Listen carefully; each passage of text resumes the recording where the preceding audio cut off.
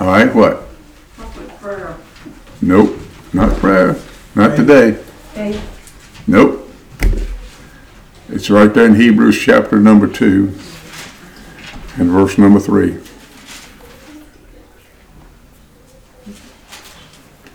It says, how shall we escape if we neglect so great a salvation? When a person gets saved, a lot of times what happens, they take their salvation for granted. But realizing what salvation really is, and probably after the day you won't forget this again, because there's so much to the word salvation. In the Greek, the word salvation, it's talking about pardon. But the word neglect, let me give you, I looked it up this morning, the word neglect means to have no care for, to be careless, no regard for, made light of, and overlooked. That's the Greek meaning of the word neglect.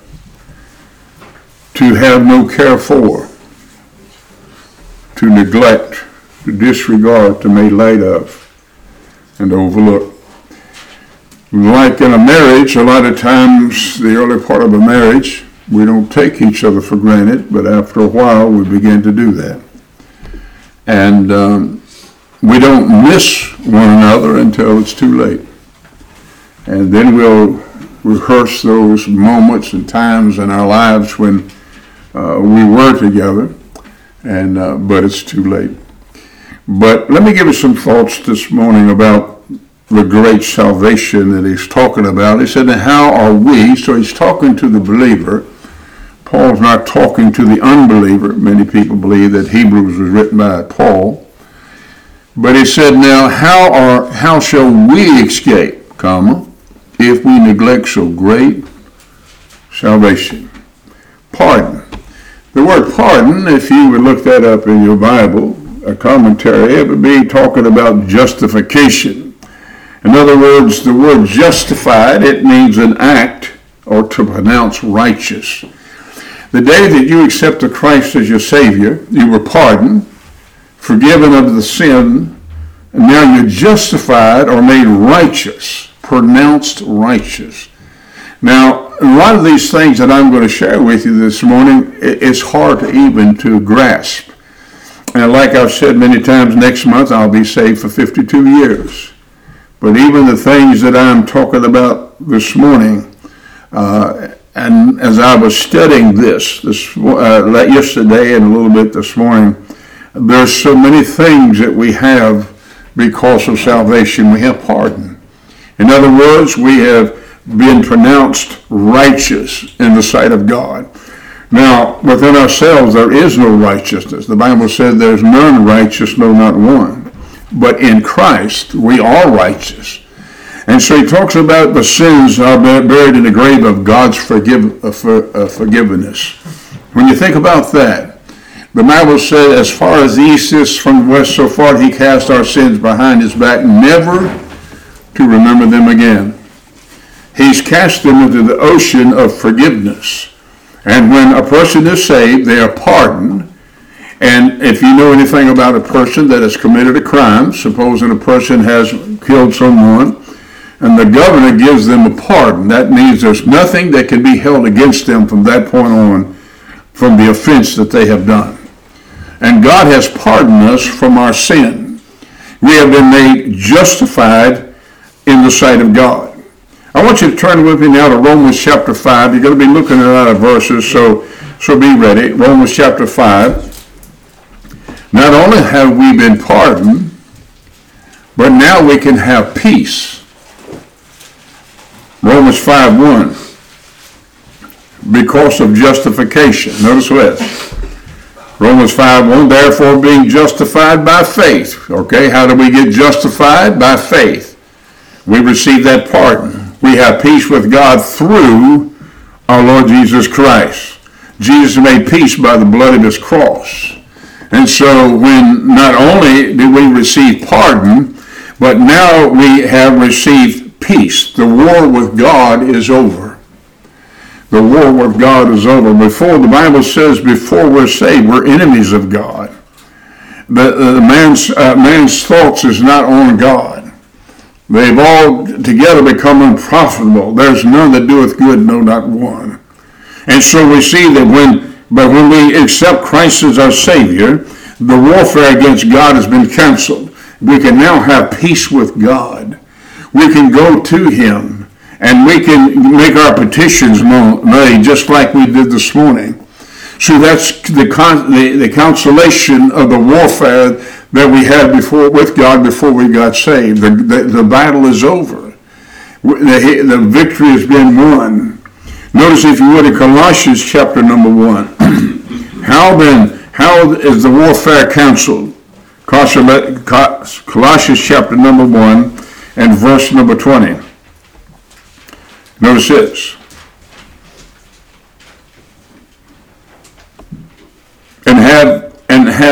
Having made peace through the blood of his cross, by him to reconcile all things unto himself. By him, I say, whether they be things. In other words, what he said, we've been reconciled or brought back. Because of the sins of Adam, wherefore as by one man sin into the world, death by sin, so death passed upon all men, for all have sinned. When Adam sinned that day in the garden, sonship was not broken. I have to remember that. Fellowship was broken. But the Bible says that we have been reconciled to God. Now that we are saved, pardon has come in, and we have now received the righteousness of Christ. The Bible said He made sin for us who knew no sin, that we may be made the righteousness of God in Him. Do you realize the day that you got saved, now these things boggle your mind if you think about it, that you are in the sight of God just as righteous as the Lord Jesus Christ? That's hard to grasp. God is now our friend. He is not only our friend, but He is our Father. That's why when we pray, we can pray, Father, we ask you to meet this need, because He now has become our Father. John chapter 1 tells us that he, as many as received Him, to them gave He power to become the sons of God, or the children of God. So you can say today, I am a child of God because of the blood of the cross. Amen. God is no longer the judge or an enemy. You see, because of our sin, we have been made nigh unto God by the blood of His Son. When you think about that, not only is pardon, but there's power. Look, if you would, with me, Romans chapter number 1. Power. What are you talking about, power? Well, what he's talking about, we're not alone. When you get saved, God comes to live on the inside of you. Romans chapter 1, verse number 16. Notice this. For I am not ashamed of the gospel of Christ, for it is the power of God unto salvation to everyone that believeth, to the Jew first, and also to the Greek. What is he saying here? The power of God to everyone that believes. When you got saved, the Holy Ghost of God came to live on the inside of you. He has now taken up His abode in your body. Now that's something to think about. That God is in me and I'm in God. We have to realize that the word power there, if you would underline that word power in your Bible, put it out in your margin, the word power means dynamite. In other words, if you think about what dynamite can do, years ago I was a blaster. That's what I did, drill and blaster. And I remember one time the man that built Dale City, Cecil Hilton, he came and wanted to know if we could move this hillside. And I said, yes, we can. And so we drilled that day, and we drilled for 2 or 3 days. We filled those holes up with dynamite. When that thing went off, it moved that whole hillside down and made it flat. You know what that was, that dynamite, the power of dynamite. We put several hundred pounds of dynamite in those holes to make it move that mountain. But that dynamite does not have the power that we have living on the inside of us. We have dynamite, the power of God. God doesn't just forgive us, then he leaves us. That's not what happens. When we get saved, we don't have a new start. We become new creatures. Therefore, if any man be in Christ, he is a new creation. All things pass away. Behold, all things are become new. Before we were saved, we didn't have that power. A lot of times people, before they're saved, they try to quit doing things, and we've talked about this before. I've mentioned it in my own testimony. I've tried every year not to drink, but I couldn't do it because I didn't have the power.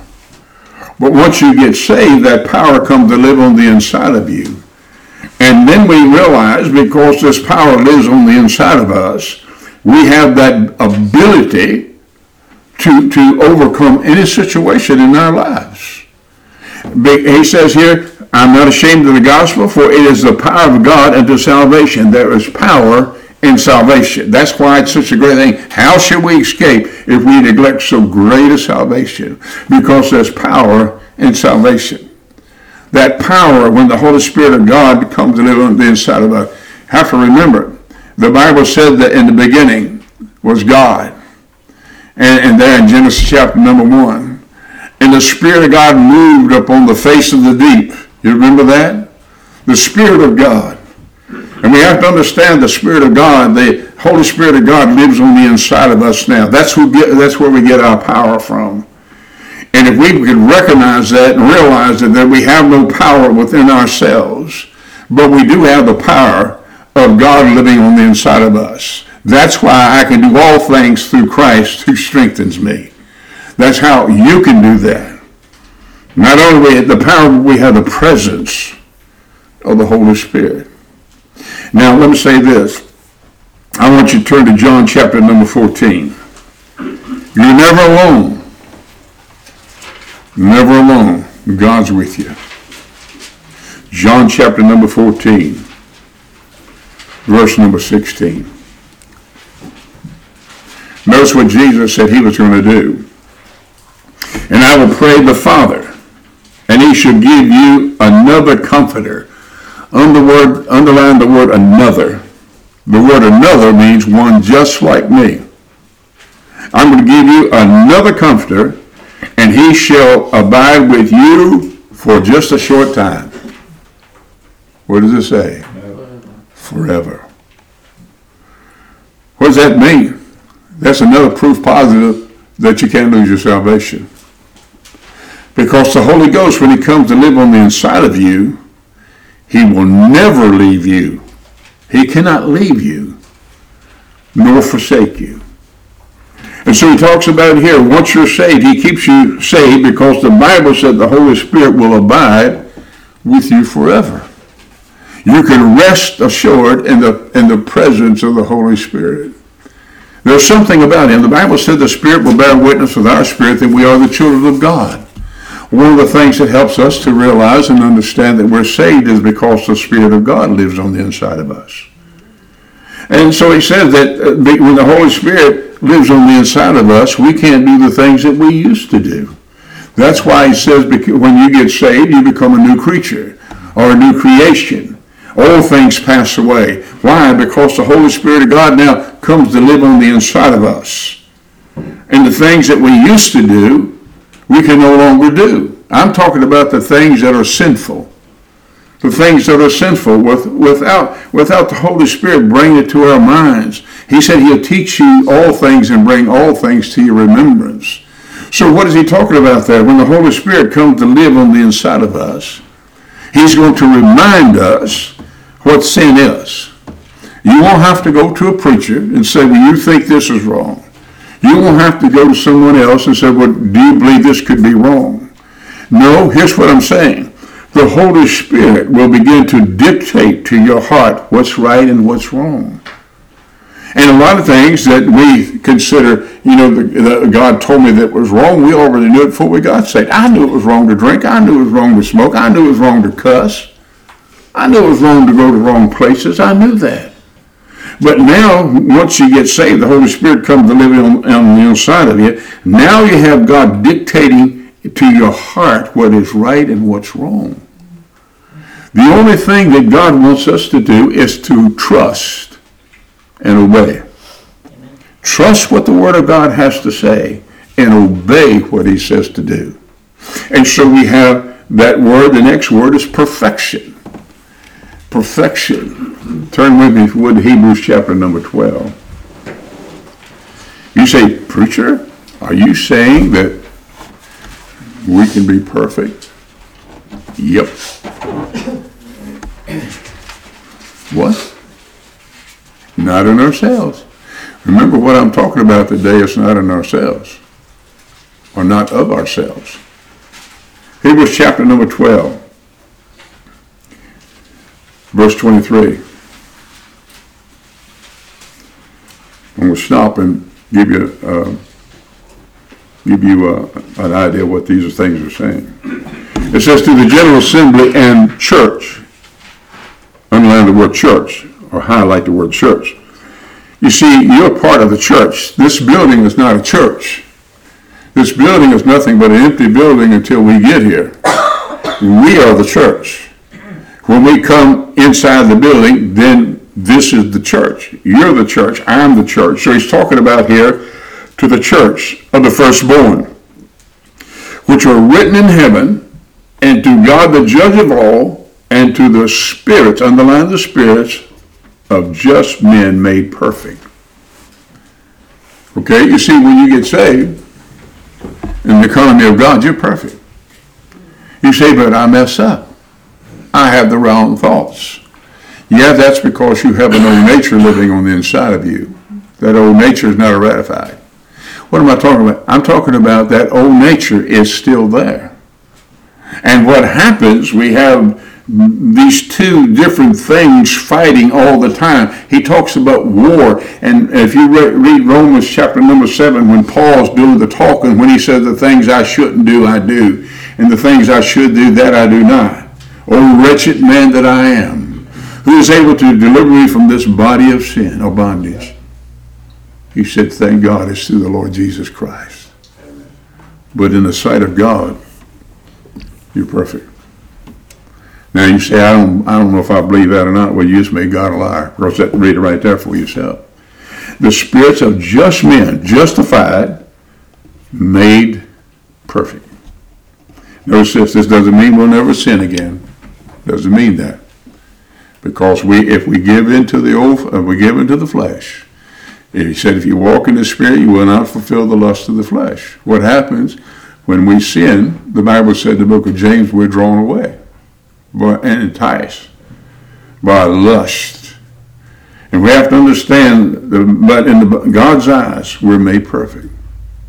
Now, I know some of you, I look and tell by the look on your face, it's hard to believe in it, but it's the Word of God. Every sin is buried in God's grave of forgiveness, never to be brought up against us. I remember years ago when the church that I went to, the preacher used to make this statement. He said, make sure that all your sins are confessed up, so when you stand before God, you won't have to answer for them. I've got good news for you. We're not going to answer for sin. You get saved, you're not going to answer for sin, you'll answer for works. So 1 Corinthians chapter number 3. We will have to answer for our works, but not for our sin. That will not determine if we stay in heaven or not. That's already predetermined there at Calvary, because God has forgiven us of all our sin, past, present, and future. It's all under the blood. Isn't that a wonderful thing? Amen. How shall we escape if we neglect so great a salvation? The things I've talked to you about already, isn't it great? Amen. To know these things that we have because of salvation. God demands perfection. It's the precious blood of Christ that provides perfection. We have to understand this. The day that you got saved, it's an Old Testament terminology or theology.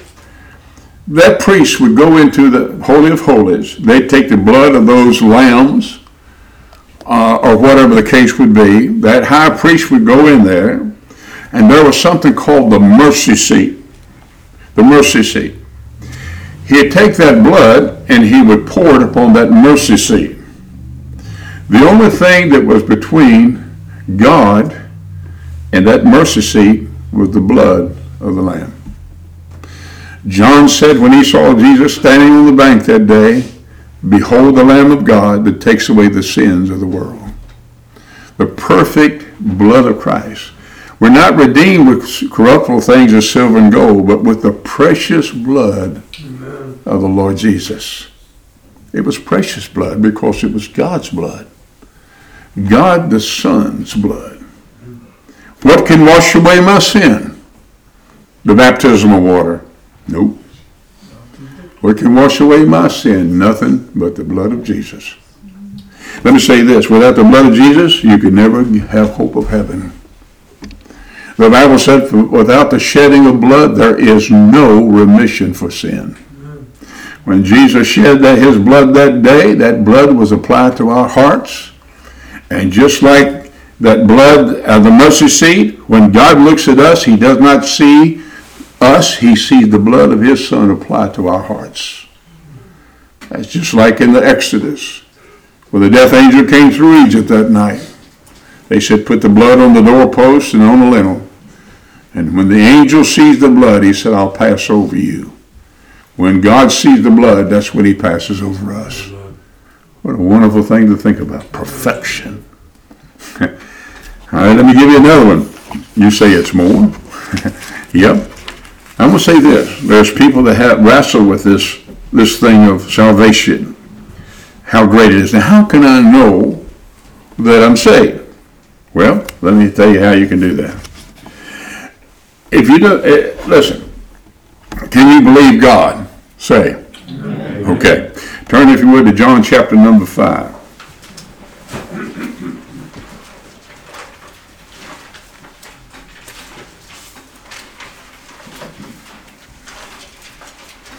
You see, if you can do what God has told you to do to get saved, you can have assurance. John chapter 5. Look, if you would, verse 24. He says, verily, verily, I say unto you, he that heareth my word. Do you remember the day you got saved? Maybe a preacher was preaching. You heard the word. He said, now you hear his word, and believe on him that sent me, hath everlasting life. Everlasting means life without an end.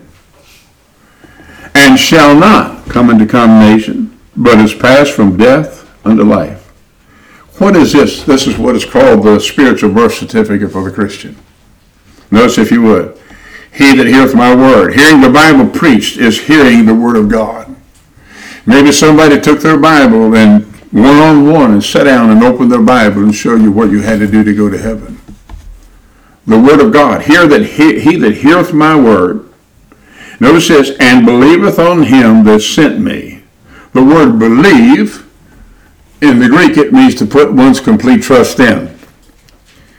The question was asked to Paul that day in Philippian jailer, sirs, what must I do to be saved? What did he say? Believe on the Lord Jesus Christ and thou shalt be saved. Believe means to put one's complete trust in. It's not by works of righteousness. It's not the things that we can do. When a person has put their complete trust in the shed blood of Christ, he became the substitute for that individual, that he died in our place, and we accept that, the payment for sin, because there is a wage of sin, and that's death. Somebody had to die.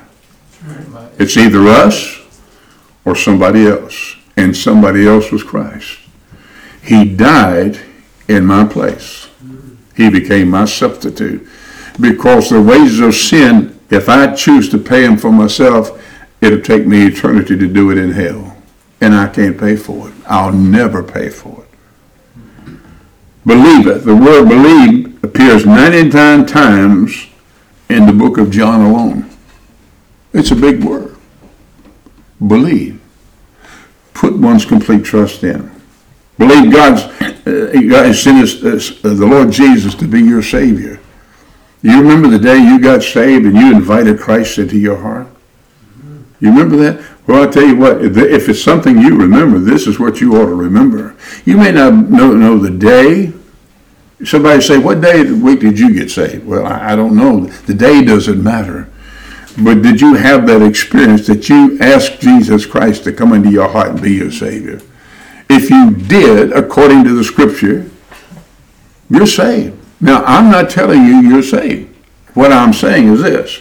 If you have met the prerequisites of what God has laid out in His Bible to get saved, you're saved. 4 things. You have to, first of all, believe you're a sinner. For all have sinned and come short of the glory of God. There's not a just man that doeth good and sinneth not. I have to realize that I am a sinner. And my wife will testify to this fact. We knew a lady we used to pick up in our van, and she had a problem with believing she was a sinner. My wife said, well, I'm not going to say her name, but you're a sinner. No, I'm not.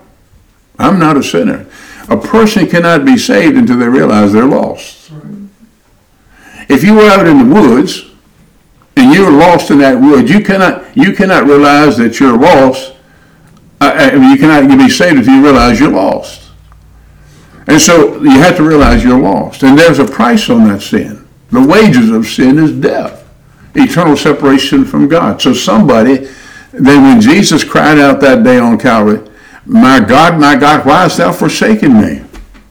The wages of sin is separation from God. He did that. I don't have to be separated from God. Now He's made us a promise. I'll never leave thee nor forsake thee. Mm-hmm. Jesus was forsaken, but we'll never be forsaken.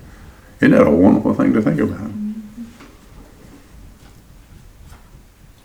Hath, not maybe, hath everlasting life, and shall not come into condemnation, but is passed from death, the wages of sin, unto life. And I give it to them eternal life, and they shall never perish, neither shall any man pluck them out of my hand.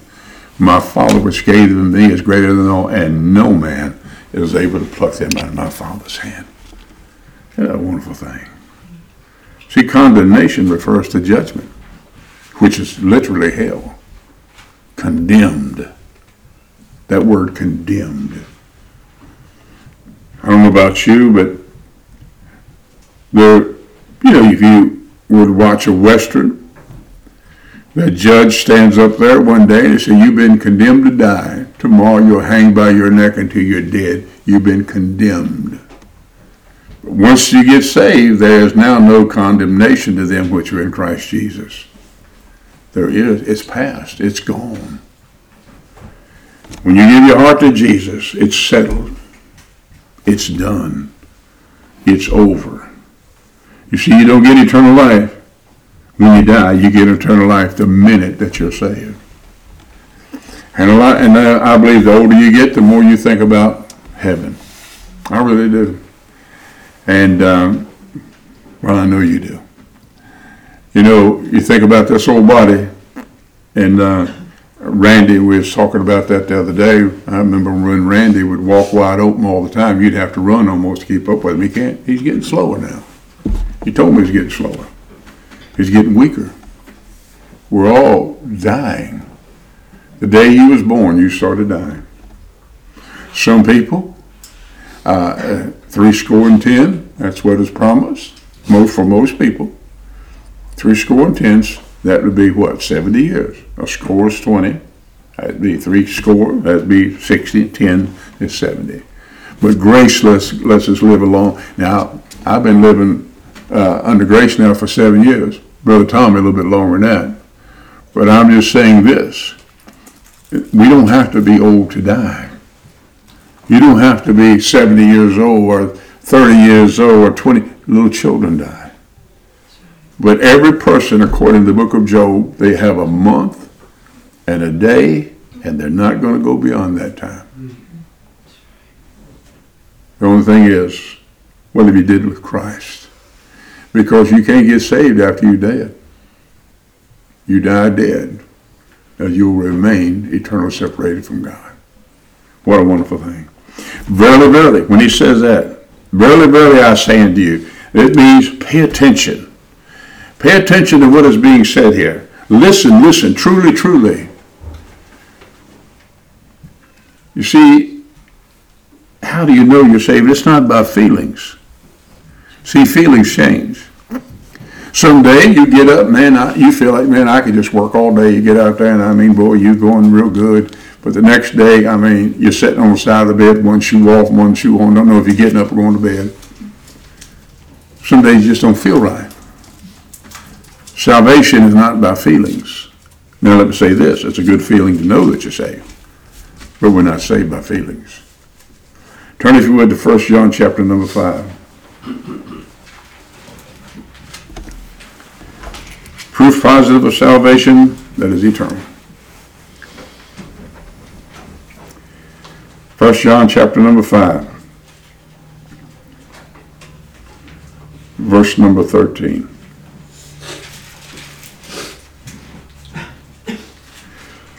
These things have I written unto you. Now I want you to understand something. Underline the word written.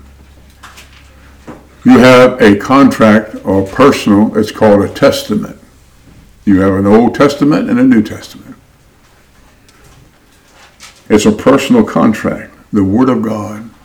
We've mentioned this before. The only thing that God holds above His name is His Word. You've got His Word. These things have I written, or given my word unto you, that believe on the name of the Son of God, or have put your complete trust, that ye may know that ye have eternal life, and that ye may believe on the name of the Son of God. Do you know it today? Well, I hope so. I think so. You can know so. And once the Spirit of God comes to live on the inside of you, you know. You know. Now, let me say this. I've heard people say, well, and I've mentioned this so many times before, and I know, well, the devil makes me doubt my salvation. Why would he? If you doubted your salvation today, Brother Tommy, what would you do? Ask the Lord to save me. Amen. Why would he wants me to think I'm all right. Yep. Well, you're a good person. And he tells you all kinds of stuff. You're a good person. You haven't done anything wrong. I mean, surely when you stand before the God, I mean, you've given to St. Jude, and you give to this organization and this organization and to help people. And surely one day when you stand before God, He's going to overlook you. Nope. But I tell you one thing. What makes me doubt my salvation? Sin. Sin makes me doubt my salvation. Because, now the devil may say something like this. Saved people don't do what you're doing. But that's conscience. Because again, I knew before I got saved what was wrong. I already knew that. Sin. Sin in the life of a believer does not change sonship, but it does change fellowship. And when fellowship is not there, sometimes you'll get to wonder, I wonder if I'm really saved. Have you met the prerequisite? Do you believe you're a sinner? Do you believe that Jesus loves you and He died to save you? But God commendeth His love toward you, and while we were yet sinners, Christ died for us. Do you believe that? You believe that day when Jesus was hanging on the cross, He was dying for you? And then whosoever shall call upon the name of the Lord shall be saved. Believe. Put your complete trust in Him, realizing it's nothing that we can do to get us to heaven except putting our trust in Him and Him alone. Amen. A lot of times, I have this piece of paper that I use, and on this piece of paper, Alan knows, and I use this just about all the time. I ask the question, what do you believe that a person would have to do to go to heaven? And if they say anything except trusting Jesus and Him alone, I know they don't understand salvation. Because there's nothing that you can add to it nor take away. So if you have trusted Christ as your Savior, if you realize you're a sinner, you realize that Jesus died for your sin, and you're willing to accept what he did that day on Calvary, that he took your place, you can have salvation. And that's why Jesus said that in John. How many times we quote that scripture? When we quote scripture, we ought to listen to what we're saying. Jesus said, I am the way, the truth, and the life. No man or woman comes to God except by me. There's no other way to heaven. Well, I believe in God. James says so does the devil, and fears and trembles. He's not going to be in heaven. It's one thing to believe in God, but it's another thing to trust what Jesus did for you that day on Calvary. Amen. Let's bow in prayer. How shall we that are saved escape if we neglect so great a salvation? Father, we do thank you, Lord, for the Word of God. We thank you for what we looked at today. I've already looked at it twice, but it's still thrilled my heart to know that in your sight, not because of my goodness, but because of what Jesus did that day on Calvary, I now have access into heaven. I know that one day, to be absent from this old body, I'm going to be present with you. What a wonderful thought. But it's all because of Christ. Lord, help us not to neglect this greater salvation. The things that we looked at today, the pardon, the presence, the perfection. Help us, Lord, to remember what salvation really is. And Father, I do pray that, Lord, you'd help us, Lord, to love you and put you first.